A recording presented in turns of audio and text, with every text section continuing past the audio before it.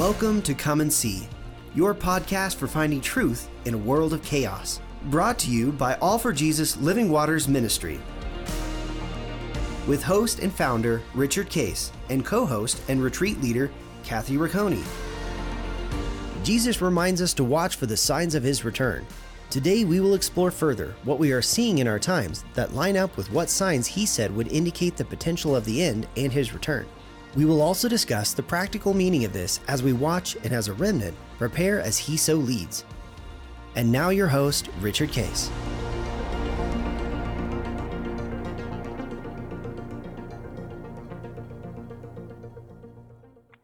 Good morning, Kathy. Here we are Good on morning. End Times Friday. This airing, I think this is airing November the 10th. So already in the second week in November, but we taped this ahead of time, and current events are all about Israel. Goodness, yes. And what's happening over there. So it's we'll talk more about that and get into the implications of it. But it's happening a little bit like we thought, but also it is scaling up and has not been. Things haven't settled at all.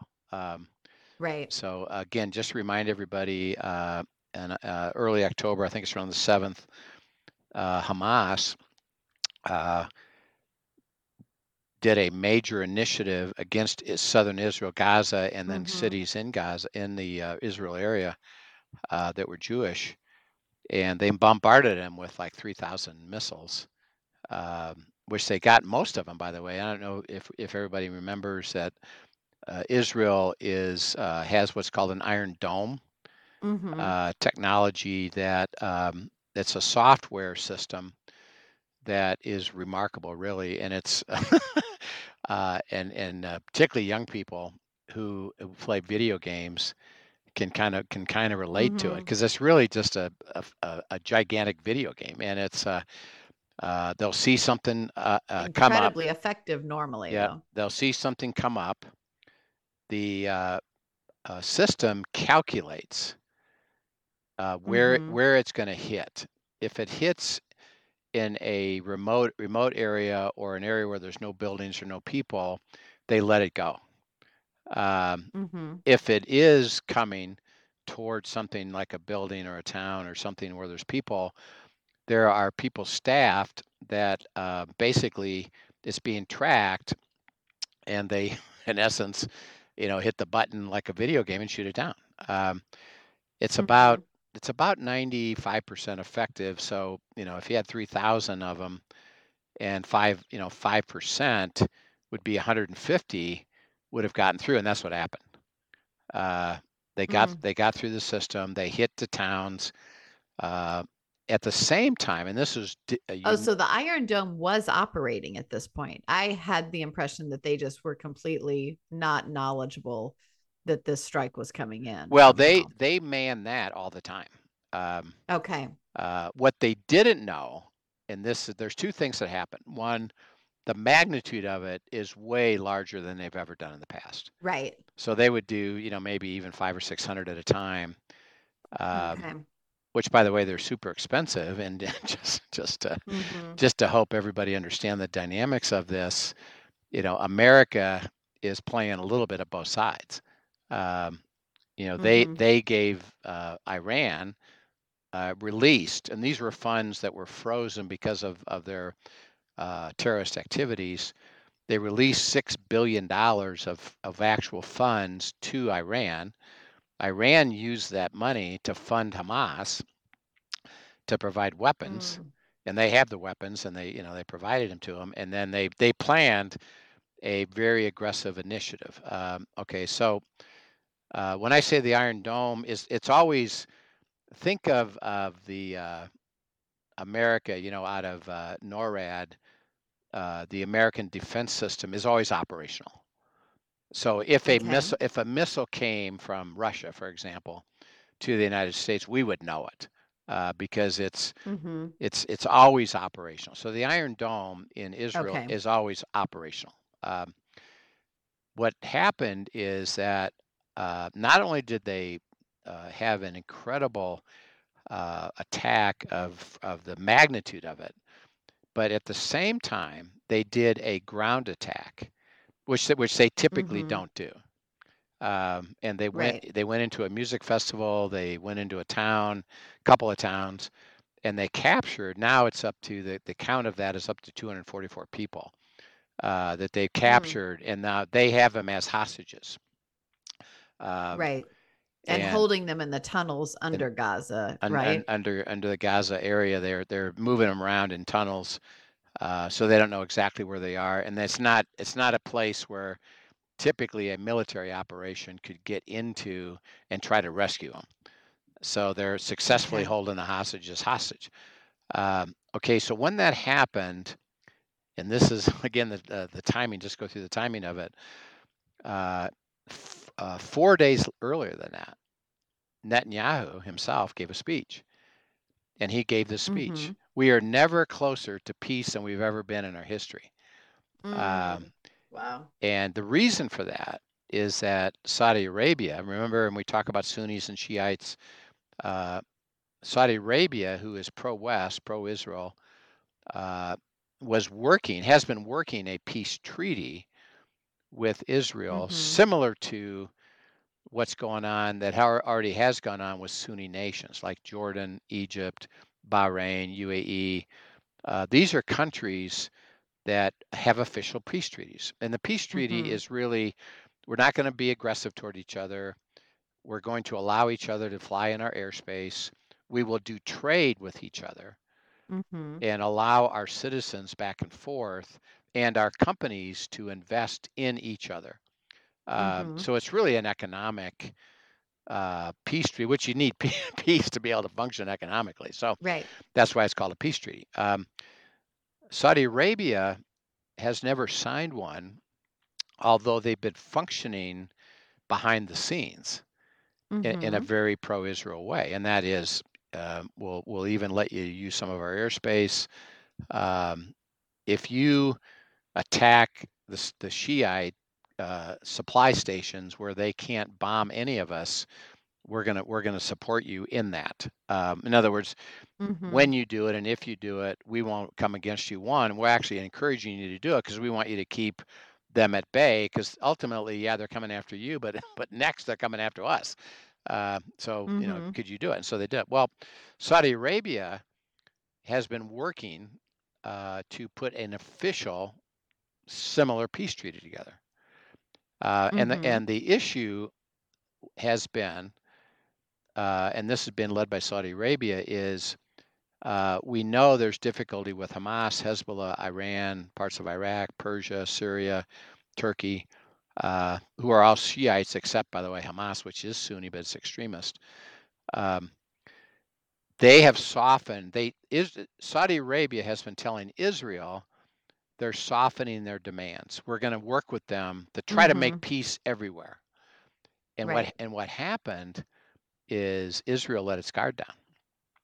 Yeah, kind of lulled into a complacency. Yeah, there, because they're thinking, of course, if that's so, and they trust Saudi Arabia, and they've been working with Saudi Arabia. If that's so, they're certainly not going to attack us.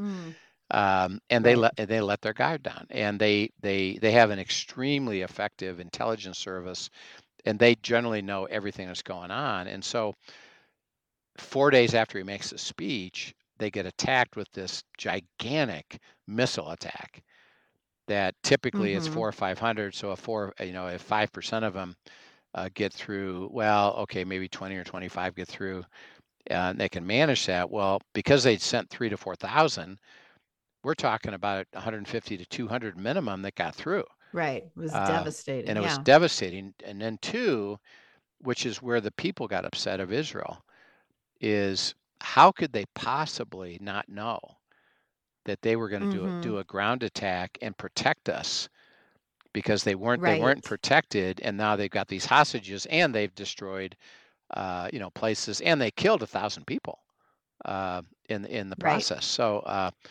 as a result of that, Israel said, "Oh yeah, okay, we're coming after you," and they've stated publicly that they're going to destroy and what we call lay waste Gaza. and here's what they've done. They control, interesting enough, and you think about this whole thing, and it's kind of interesting. Israel, Jews control the fuel, the utility, electric and gas, and food into Gaza. Into Gaza, right. But that's where the Hamas stronghold is. But Right. they've allowed fuel, food, and utilities to be functioning there. Well, with this attack, they cut it off. Right. So there's not food, there's not fuel, and there's no electricity coming in. And then they did that. They've started a bombing campaign against Gaza, where the Hamas people, and they're pretty good at pinpointing, specific military places, which, by the way, include mosque, because they hide in mosque and they have headquarters in mosque, supplies in mosque, buildings, etc. And they are, and I don't know if you've seen the pictures, but the missiles are pretty effective Right. at destruction, and they've killed now 6,000 of the Hamas people in Gaza, including many leaders. So while they're doing that, they have put together and prepared and are at the border with a ground initiative to basically go in and destroy it. Right. Which currently is somewhat paused. Like, so they've been talking about it for a few days, and so, as we're airing this early, it has been paused. Yeah. So by the time this airs, probably we'll know the answer to that. But they have, and there's a couple of reasons why they paused it. That is that one, Jordan, the king of Jordan, met with the king of Egypt and said, let's try to broker a ceasefire. Right. Because we don't want this destroyed, and we don't want it to escalate, which we're going to talk about in a second. So they and others, Saudi Arabia, even Russia, U.S., they're all discussing what would be the terms for a ceasefire. Of course, Israel is at the center of that. So they're saying, okay, we're willing to talk, and we won't go in as we are talking, but we're ready to go in, and at the moment we're going in. That's one. Two, America asked Israel, and this is separate from the ceasefire. The people of Gaza are devastated. Why? Right. Because they've run out of fuel, they're running out of food, and they have a humanitarian crisis, for sure. They would call it a humanitarian crisis of great suffering. We're talking about 1.5 million people that are in. I mean, think about, just think about your little town there, and Dan going to work every day. Right. If you were under siege, and you couldn't turn your lights on, you couldn't heat your home, right, and you had no food coming to the grocery stores, it would be devastating. Oh yeah. Like, what do we do?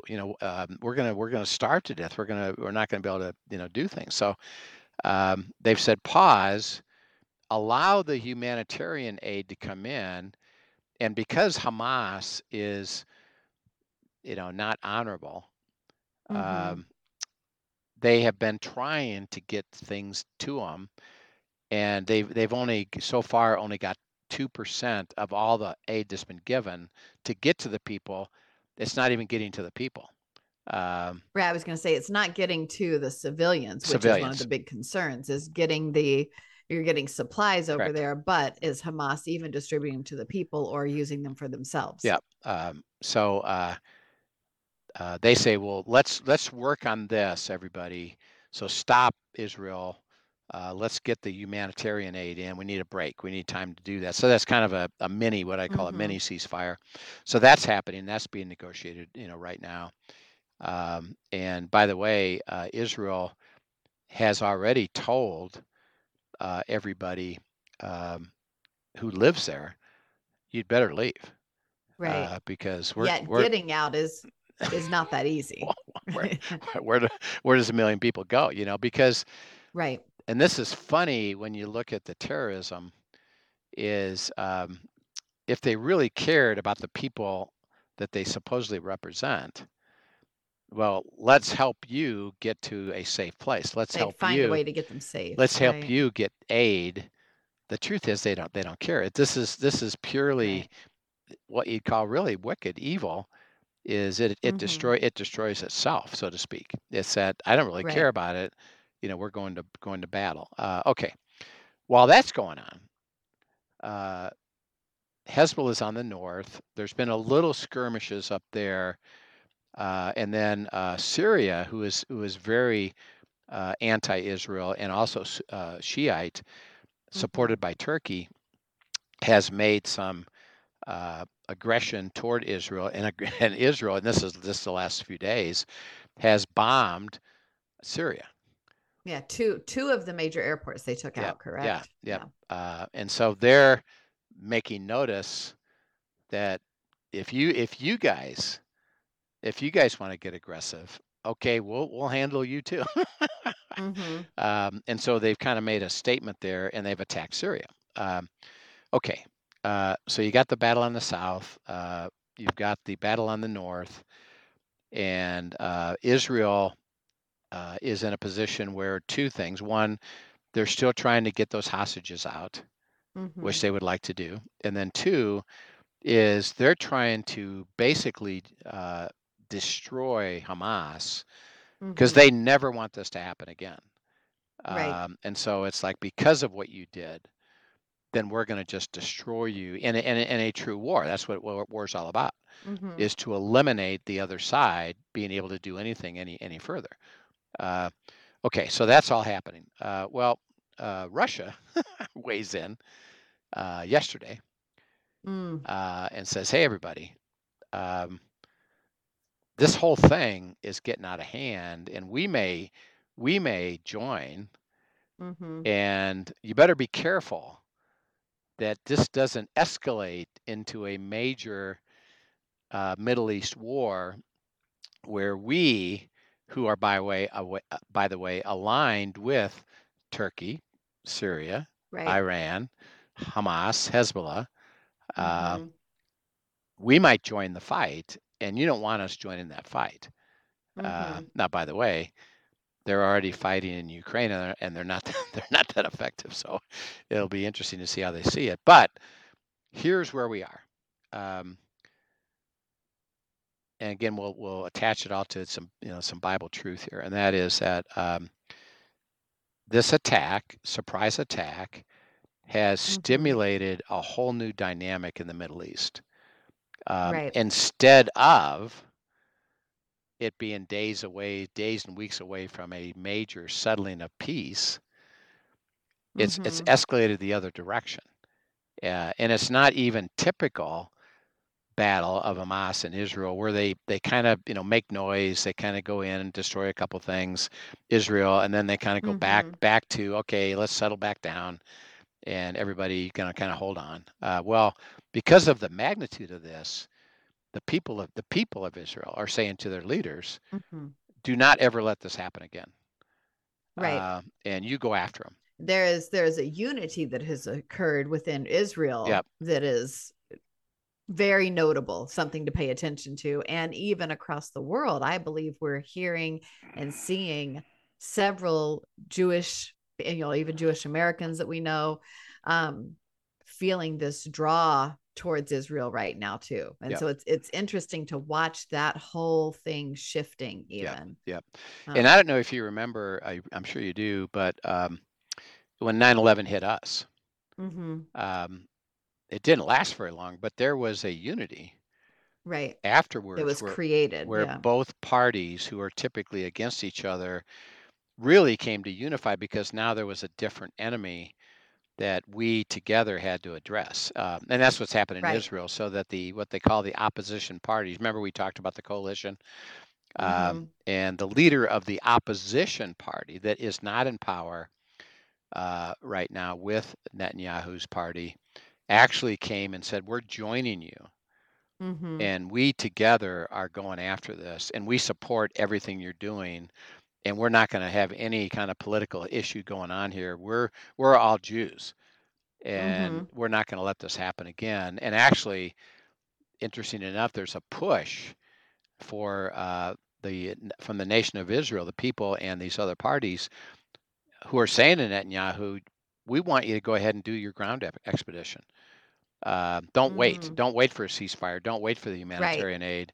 You go in, and it's actually causing, interesting enough, Netanyahu is the one that wants to do it and has set it up, but he's the one that's hesitating because he's being requested to. But his Mm. own people are saying, forget it, let's go. Please do it. Yeah. Take care of it. Mm. So it's interesting to see what happens. So here's the issue: is we know there's peace ceasefire being negotiated. There's got to be terms to that are satisfactory to Israel. Will that? Here's the thing: could that happen? Yes. If it doesn't happen, I believe it is going to escalate, and then when it escalates, we'll see where all the players wind up. With what do people do? And America, while they supported the money for the weapons to attack Israel, are sending warships and sending ammunition to Israel to support it. And that's another reason, by the way, to wait before you execute this, because we can actually support the effort from our capability, which we're willing to do. So again, they're playing a little bit of both sides of the deal, but the good news is that they have support for Israel. So if it escalates, here's the question everybody needs to watch, and maybe by the time this airs, you'll know the answers. Who joins it from either side? Who joins the Israel side, which we know America is going to do. What happens to the Sunni nations that have peace treaties already, and Saudi Arabia? What do they do? What does Turkey do? What does Iran do?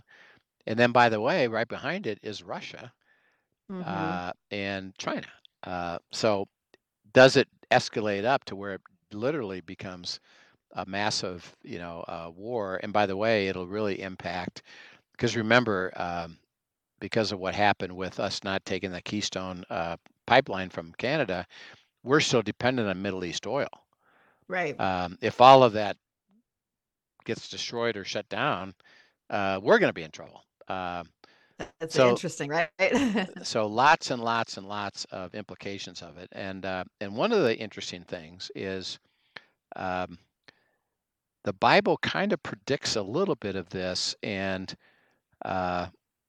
sets it up. So we talked last time, Ezekiel 37, dry bones. It's the dry bones coming to life and now operating with life. Okay, well that's a prediction of Israel that was in essence laying there since 70 AD until 1947, not a nation, dead, in essence, dead bones. Right. And in 47 and then the 67 war, it came to life and breathed into it. And interesting, and it talks about God breathing into it.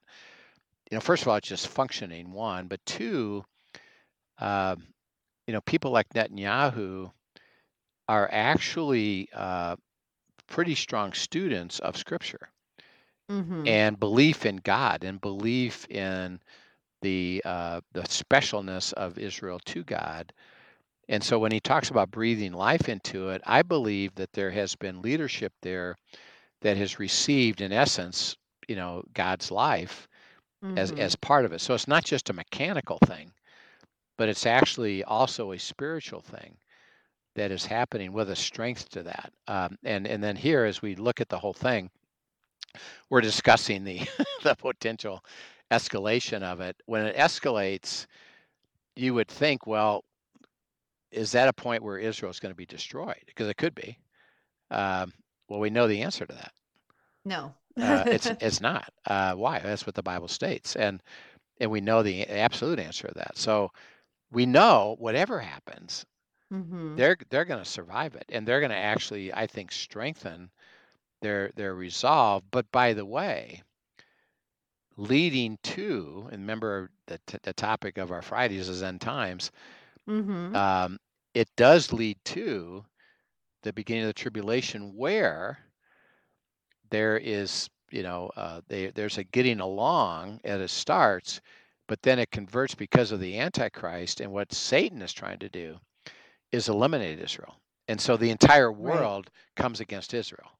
Right. So that we got to But watch. that is later. That is later in prophecy. First, there becomes this lulled peace, at least in the beginning of the tribulation, correct? Yes. And then there's, but the world comes against it. So as we watch the dynamics of what really does happen here relative to the world's view of Israel, how do they get strengthened by it? But what I'm watching for are those little interesting things that would indicate that the world could easily turn. And that's what I'm gonna be looking for. Okay, what any evidence of that kind of sets up that, yeah, we're for you today. By the way, we know later the answer is but this could flip. They are not. They're not going to be for them. So I just want to set this up as we talk about, particularly with Russia, and we'll continue this next time. But go ahead and read. This is now we read 37 Ezekiel. Read Ezekiel 38 and just read 1 through 7. Sure. Now the word of the Lord came to me, saying, Son of man, set your face against Gog, the land of Magog, the prince of Rosh, Meshach, and Tubal, and prophesy against him, and say, Thus says the Lord God, Behold, I am against you, O Gog, the prince of Rosh, Meshach, and Tubal. I will turn you around, put hooks into your jaws, and lead you out with all your army, horses, and horsemen, all splendidly clothed, a great company with bucklers and shields, all of them handling swords. Persia and Ethiopia and Libya are with them. All of them are with shield and helmet. Gomer and all of its troops, the house of Togarma from the north and all of its troops, many people are with you. Prepare yourself and be ready, you and all your companies that are gathered about you, and be a guard for them. Yep. So when he says Gog and Magog, and then he actually talks about Persia, which is Iran, Libya, which is again supporter of Hamas. He's saying that there's going to be a battle that comes from the north, and Russia. If you take a meridian line from Jerusalem north, directly north, it goes to Moscow. And remember, we geographically, because of our, let's say, unawareness of everything that looks like over there, our picture of Russia is way farther east than is Israel. It's directly north. And this is going to come out of the north, and that Gog and Magog is going to have a battle prior to the peace treaty that occurs setting up the tribulation, and then of course everything turns and they come against it. But so this is all pre-Battle of Armageddon. Yeah, this is setting up the tribulation. Yeah, setting up the tribulation. I think that's important to point out, because I have heard rumblings among Christians that just haven't followed the detail of things. They're like, "Oh, we're setting up the Battle of Armageddon." I'm like, no, we're not. No. we're not there yet. There's a lot that goes on first. But yeah. And again, just to go to understand timing, and remember, this is just all biblical stuff. So it's not fuzzy, and it's really simple. Tribulation is a 7-year period. It starts with the one world government and the world willingly coming under that one world government. Yes.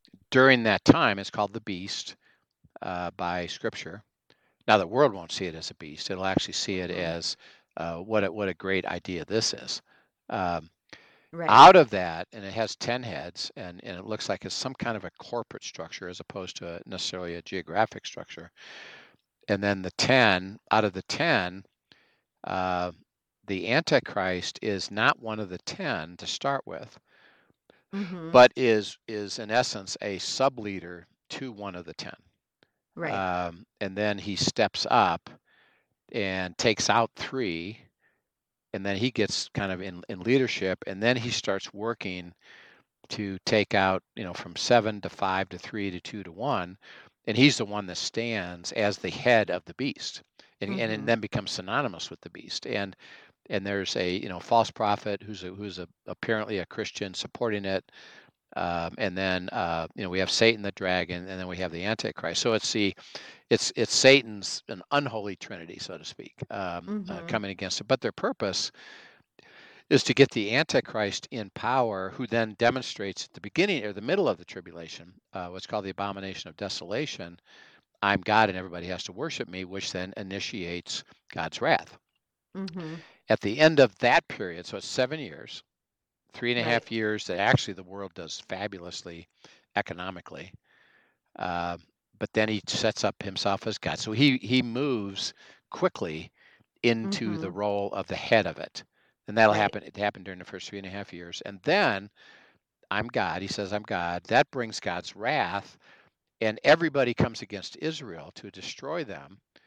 And God's wrath comes on earth and basically causes tremendous dislocation and death and everything here on earth.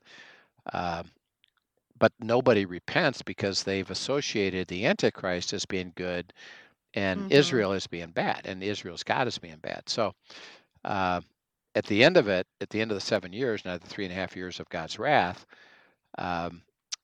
they can't win by technology. So they just say, let's just, by the way, get an army from the north. So that would be Russia and China. And they've got 200 million people that they could put in battle. Let's march against them. That's called the Battle of Armageddon.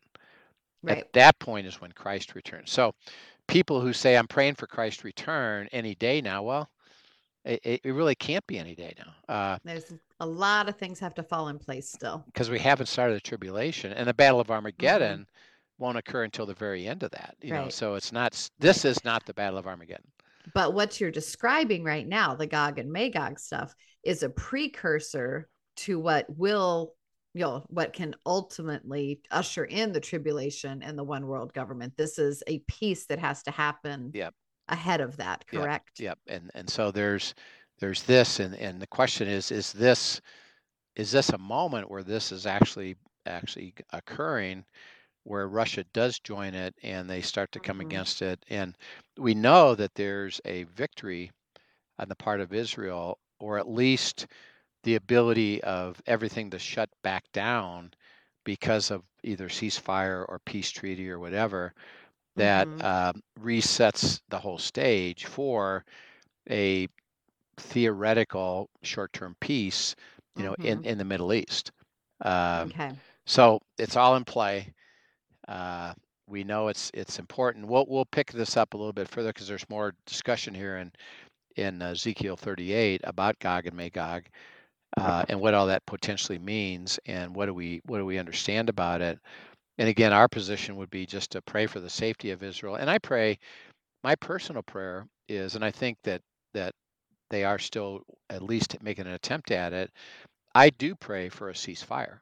And that would be that everybody comes to an agreement, and we don't have more killing that goes on either side of it, and they come to some level of safety for everybody, particularly for Israel, so that they don't have to keep going through this at the moment tax. But we know they're going to continue. So. One of the big things, I may have shared this, but I'll share it again just in case, that God has laid on my heart to be praying is also for the repentance of his children. Yes. Just in the process of all of this, that his name would be known, more would come to him, and those who have turned away from him would turn back. Amen to that. I think praying for their hearts is a beautiful thing. Yeah, and we pray for that, Father. We do pray for repentance of all that's watching this, that they would start to realize that the real spiritual truth is to come back to you and let you intervene in what you're doing. We know what's happening. We know it's going to happen. You're not going to stop it in terms of not being fulfilled, but rather we just pray for the moment of those involved, that there would be a ceasefire, that there would be a negotiation that could bring at least a semblance of peace while things are put in place. So we just pray for that and ask you to give us wisdom and insight how you want us to pray and to understand. And we thank you in Christ's name. Amen. Amen. Well, thank you so much for sharing. Always so interesting. Can't wait to continue this discussion. So thanks again. And if you have questions, send them in to us at questions@afjministry.com, and we'd love to talk about it. We'll see you next time. See you then. Thank you for joining us for today's episode of Come and See, your podcast for truth in a world of chaos. Brought to you by All for Jesus Living Waters Ministry. Send us your questions and comments, and tune in tomorrow for more answers to your personal questions about living life in God's truth.